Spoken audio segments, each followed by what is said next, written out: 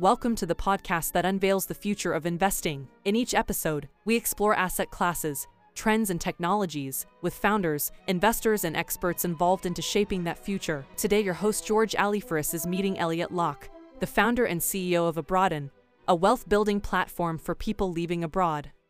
Thank you very much, George, for having me. It's a pleasure to be here. To kick off, could you tell us about your background and how you came up with the idea for Abroaden?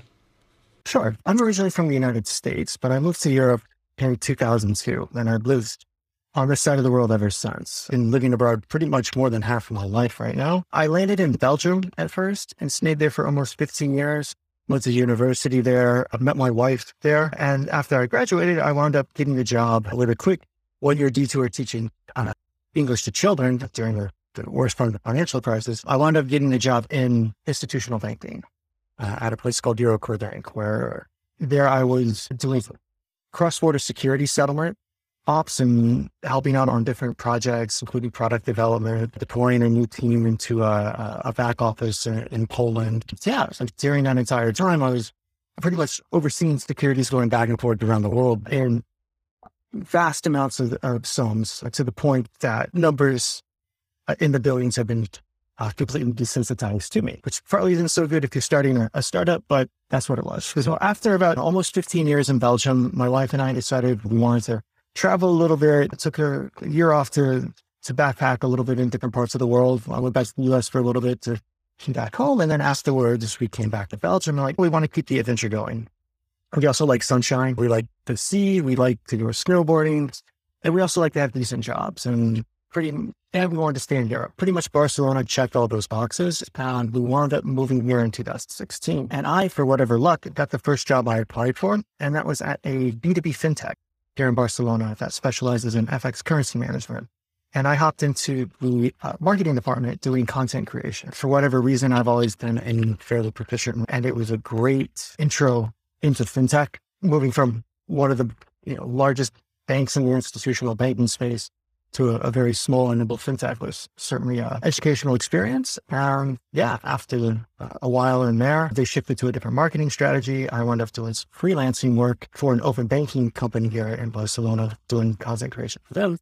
But around 2017, 2018, I started thinking about maybe more long-term investments. And it's always been something that's been in the back of my mind. And as an American, it's in our culture. We are born with the mentality that invest, grow your wealth. It's good to do. Take that risk, grow, financially grow. And obviously, I put that aside, like many people did. Or other times, hey, what about investing? Why can't I do this? And I started thinking back to my previous experiences trying to do it. And I realized most of the financial products and investment products weren't really made for people like me. In Belgium, for example, if you want to invest, you usually you go and buy real estate, because Belgium, like most countries in Europe, cultures has this addiction to buying real estate. And if you're not doing that, you're probably going to go buy a fund from your bank, which absolutely is not made for people who aren't going to spend their entire lives. And for that, and then also because of the sad fact that we're U.S. citizens living abroad and it's just impossible for us to invest, I put it off. Anyways, after all this time thinking about it, I said, hey, right now we're at this new age. We have a more cohesive European regulatory environment. We had MiFID II that was just coming out.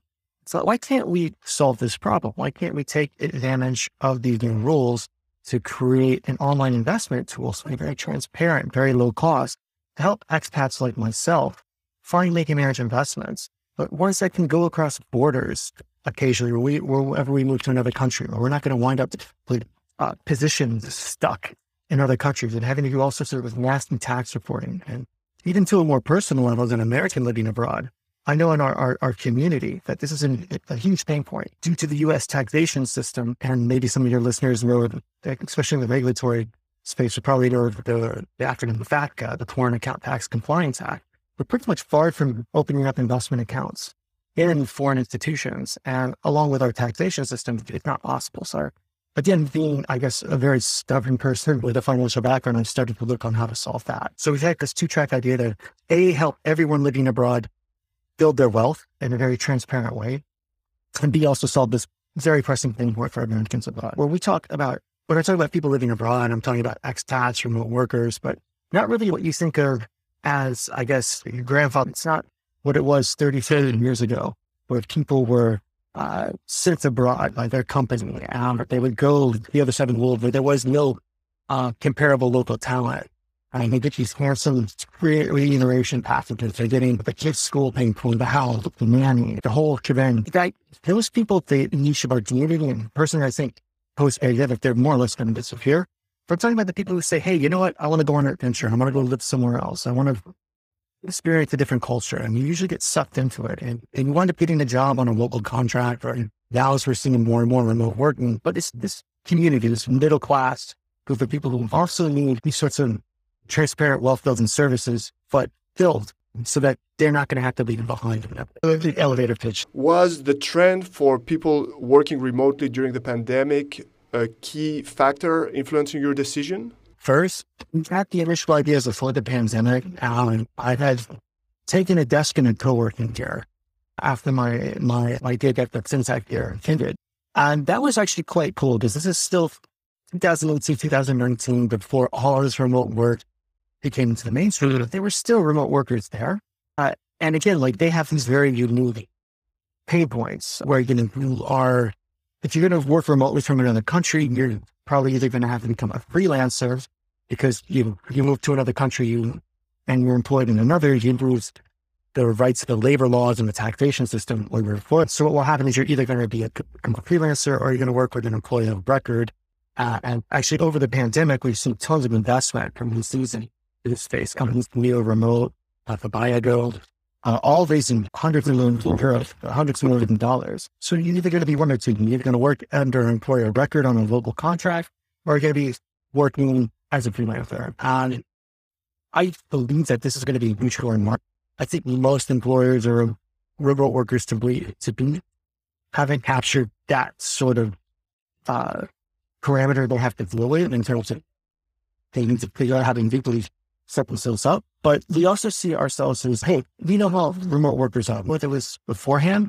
And this is a market we're going to see expanding. And we think that we can also help them have a much more financially enriching life on top of. There seems to be a few challenges here. Investing, and then there's retirement potentially, salary payment. How are you addressing them? Sure. So again, it goes down to this relatively new concept, the regulatory environment that's we fit to. And the concept is financial services should be under a standardized format. The rules are the same. The structure of financial product should be in a very similar format.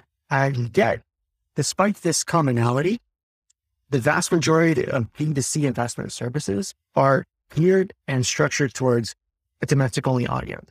And that makes a lot of sense, right? Especially in bigger countries like here in Spain, France, Germany. Even if you have tens of millions of potential consumers, and throughout the journey or over long-term investing, there are plenty of local incentives. For example, pension plans here in Spain aren't really done to the employer, but through a bank, right? And you get a tax credit of 2,000 euros a year that you can contribute into one of these plans that lowers your tax hit. And that's all well and good if you're never going to lose. The problem is, well, what happens if you leave Spain? Well, that pension plan, even if it technically could be registered across Europe, or that local robo-advisor could be registered across Europe, they don't do it because they don't see the value proposition to it, which means once you leave, it's not going to come with you. So with Abroaden and how we're doing this, instead of us becoming a brokerage direct as robo-advisors have to set up in Europe, is we're pretty much building on top of the rails of a regulated, what I would call a brokerage as a service provider. And they let us build on top of their stack, and we build our UX on top of that. And in that way, between us, where we have a partnership and we can provide agreed upon portfolios, between our platform and their passported across the case, we can instantly deliver our value proposition and operate in whatever countries more. And on the flip side of that is we look at investment products as well that can cross-border as well. The other benefit of anything too, especially the UCITS rules, is that we need to think any collective fund under the UCITS that's UCITS compliant, if it's registered to be authorized and marketed in that country, then it's treated as a domestic investment. So you see a lot of ETFs, and that's our core. Not really trying to reinvent the wheel, but ETFs are a fantastic product. You see a lot of ETFs, especially the bigger ones that are registered in Luxembourg and Ireland and passported across the block. Those are fantastic. They act as domestic instruments for taxation purposes. And so that's where we see our ability to provide a curated packs of portfolios for our users, along with a service that we can in each market and operate in. all without us having to do this directly. And how would you describe that fragmented experience for, say, a digital nomad at the moment? There's a lot of the robo-advisors and investment services on the market. Here's like your taxable account. Accounts like ISAs, individual savings accounts, to the American listeners, they're the equivalent of an IRA account. There's no common ISA or IRA account, but there are these little plans in each individual country. And a lot of investment advisors will say, all right, little taxable investment for you, but we're also going to build on top of local pension plan. So they're really focusing on like being optimized in that market. And no one's really thought, how can we do this, but without being country agnostic? How do you build this country agnostic framework? Where do you start? So for our launch site, we're based here in Barcelona. Aside from being a phenomenal startup capital in Europe, they're in the Barcelona region alone. There's over 300,000 expats that are fine. Hey, good for us. I don't convert them all, but not a bad start. In terms of, markets, they already will have the passport across the EU, plus the UK, because our provider is a London-based firm and they're getting their EU license set up to set it down. In terms of wrappers, actually, perversely, we try to avoid them just for the fact that they are standardized. And a tax wrapper from one country could be seen as tax evasion in another, where they could claim all of the capital gains that are happening tax-free in that wrapper. What I would love to see is in the next iteration, even as a separate rule coming out of the EU, is to create an EU-wide ISA, just because this sort of tool makes it so to invest. It takes a lot of the risk when it comes out of the equation. And we don't have to worry about dealing with the taxes on it at all, basically, because everything's protected in that wrapper. On the flip side, there are some insurance products out there that's sort of wrapped. It's actually in the expat community, there are expat advisors who sell life insurance that it's really just a wrapper. The problem is that if they're all offshore, unregulated, and unified. Regulators really don't care for them, especially since they're full of very high fees, penalties for leaving early. It's not uncommon in like the purchasing where you should pay the annual fees, which is, we actually try to avoid wrappers when possible. And so we can lobby Brussels to do what we want them to do for us. Like, that's not really a good startup strategy. So we avoid that where possible.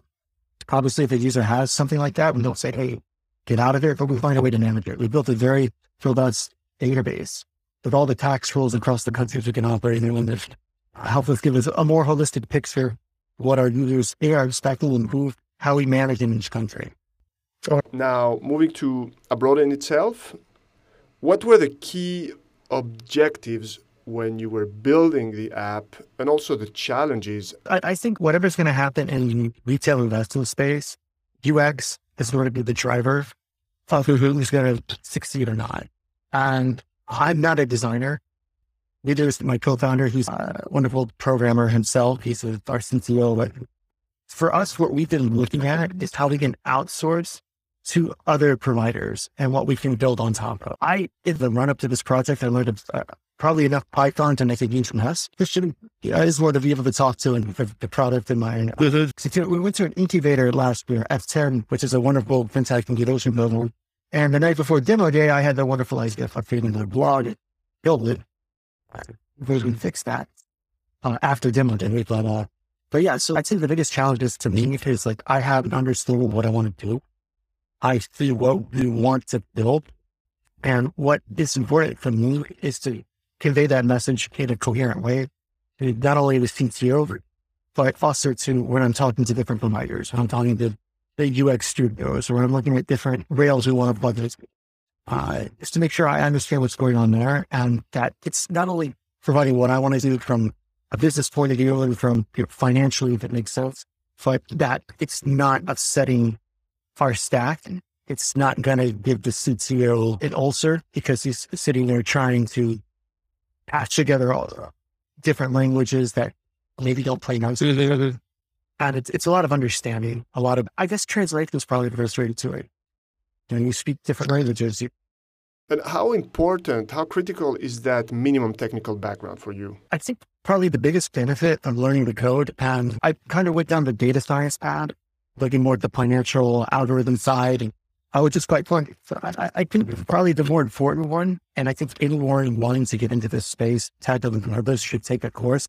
And the fact that you can understand the language, you can go into like the docs of a provider and everything is going to be built on top of it. And you can go through and actually read the docs and understand what it's doing. You can look at different fields, you can see these requirements for the language. Mind if the CEO says, hey, this is quite interesting. What do you think of what they're offering? Does that mean what we want to do? And I think immediately this is mean, hey, I can read the marketing language on one side, fine, but does tech deliver what I have in my head? And vice versa. I think if I see something that I think is, hey, this is cool, I'll go to the dev page. And that's what's been more of a benefit. I have a ton of respect for coders. I would probably be a terrible one if I had into a profession. But I'm glad I have the skill set, and I think everyone should be able to do it. Interesting on that, we have one of our interns, she's in her second year of uni here. She helps us do data projects. She's studying business, and they are teaching them R as in like their first year. So they're learning how to code in a data-friendly language from the start. And that blows my mind because 20 years ago when I was in university, it's like, hey, here, let's learn some Excel. And that was on the fringe. I guess we were at uni at about the same time, and I can relate to a lot of that. What you mentioned, I think, is very interesting for tech entrepreneurs because it's not a solid wall that separates the tech people and the rest. You can cross that bridge, and by investing in yourself and learning enough of the language, just like you can learn some basics of the language to visit or to live in a new country, will make a huge difference. At one point, especially if you're in a small team, you might have to hop in and do something. It's just a good skill set to have. Now, going to your expansion plan, and we must remind our listeners that you are at an early stage awaiting approval, but what are some of the things you already do to grow? I love this. Sorry, I don't know where to exactly attribute it to, but it's the idea that fintech companies are just marketing firms that sell financial services. It's in the B2C space, and marketing is so huge, right? In any industry, but in ours, where we have such high costs that just to get off the ground. We've been really trying to work on not only doing tons of marketing while we're waiting for the license to come through, but also to do very detailed analysis of what sticks, what doesn't, looking at the cost. Our main metric right now is, well, we have two. It's our growth rate on our early access list, which is around 40% month over month, and then our cost of acquisition onto that list. And we like this because, well, it tells us what we're doing, what is wrong.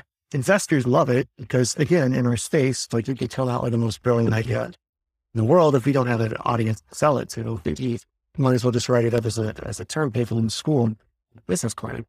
And a lot of that in our space, I think I touched on it a bit earlier, is that anything in retail investing or finance that is going to be niche driven. I don't anyone having this super app of investment services. There's been some attempts at it, but I think that really once you can get into owning your audience, that's the key. And in that, we do a lot of stuff. What works really well for us is I'll go over to Reddit, the company account, and just answer questions on the different subreddits in our community. Obviously, the rule of Reddit is don't go out and do a sales pitch. But what we do instead is I answer the questions, maybe 300-400 words, and respond to the replies. And hey, drop something that says like, if the link that says we have an early access list, if you're interested, feel free to sign up. And that works incredibly well just because people appreciate them getting a valid response. And, we come out with a full disclosure. Hey, we're this early stage startup and we actually have, experience in this sector. I have a Series 65 license in the US for investment advice, and I have something similar from the CISI in the UK. And to have that expertise that really helps give these community of amateurs some guidance. Not to say like they're unprofessional, but there's some stuff you see in there that's not correct. So that works really well. And the benefit of that, again, on the marketing side, sometimes, we see something that plays really well. We write maybe 500 words on it. We turn that into a blog post. And if we feel, really bold, we'll shoot a little video and throw it on Instagram. Otherwise, what we're doing here is also working on our community, our physical community. For us, we've seen selling in the B2C space is very hard, especially when you have a big spread out audience. But we say, hey, well, where is our audience? Where do they congregate? And where do they work? Well, it's co-working spaces. And it's not only just the remote workers in there, but it's also the bigger words like the we words. and the spaces of the world. They're hosting startups, both early stage and ones that are in growth. They're hosting international companies that are setting up offices. And we see partnering with them to offer our services as sort of a community perk. It's a really effective way to get those leads. And we've done, here in Barcelona, we're a hub for people coming both from the north to live permanently and just remote workers and digital nomads.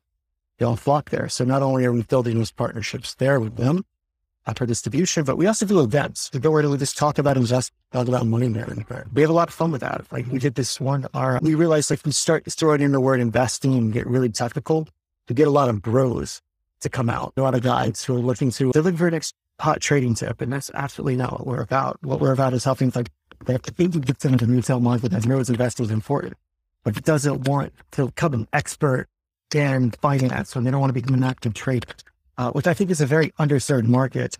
Every wealth tech in Europe with OTC space should be thinking about that. So yeah, so we realized, hey, to use investing if we're working out, maybe not the audience we want. And we decided to do like a little meetup called Wine and Well, where we go to what these wonderful places here in Barcelona called the Bodega. It's pretty much these places where you can buy wine by the liter into a jug, €2 the liter. It's fantastic. And yeah, go into our co-working space, let's have some wine, let's pop some money, let's pop finance from, and yeah, we had a much more bigger balance out. Much more towards our content. So again, you build this community. Building up these communities for us, getting onto the online space has been very beneficial in terms of acquiring users. We learn a lot. You get to talk, you go to a few of those in these sessions. From a product point of view, you learn tons of stuff. You learn like what sticks, what doesn't, what you're looking for.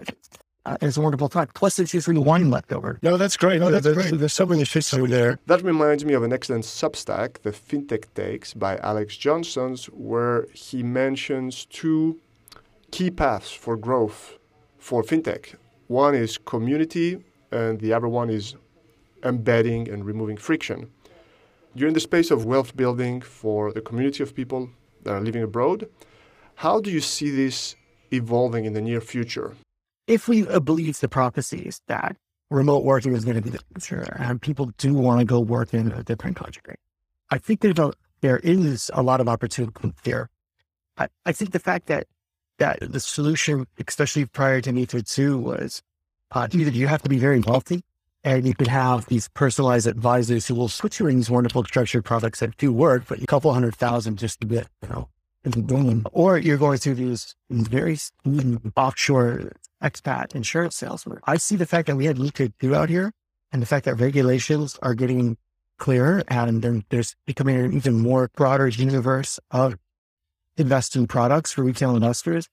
I see that if we're able to, again, speak to that community, explain how this works to them and make sure it's managed from not only the day to day, but throughout the entire life cycle of the client's investment needs, I think there's a lot of potential there. But again, it goes down to the community. There's some really interesting stuff in our space around taxes, somewhat in banking as well, although that's a different pain point. And you can see that in the Instagram community.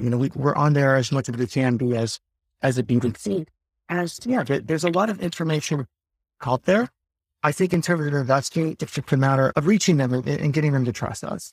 Again, due to the previous situations where you had only the choice between a very expensive advisor and expand insurance, and expand insurance, they're absolutely opposite of trust. It's very hard to convince people, give your money to us or trust us with your wealth. And it's in a very delicate cluster. The better we can convince people to trust an online service and say, hey, this is for you and this is part of the community, the better it will be. And the more that enter the market, I think it's better for the community in general. I speak that as a person who has been using the service. So the future of work and the future of investing will evolve together, right? And as I always say, even if the markets are gloomy, that future is bright because there's so much more we can do and do it cheaper, etc. Now, what would be your alternative career path? My wife told me I'm not allowed to start another company, but I would probably start an e-commerce. I have some ideas around there, which again, it's cutthroat and BBC. There was a part of me that really wanted to be a documentarian. I guess I could still hop into that. Great. Thank you very much. All the best for your upcoming launch. And for more information, you'll find the links to Abroaden in the show notes. Oh, thank you very much for having me.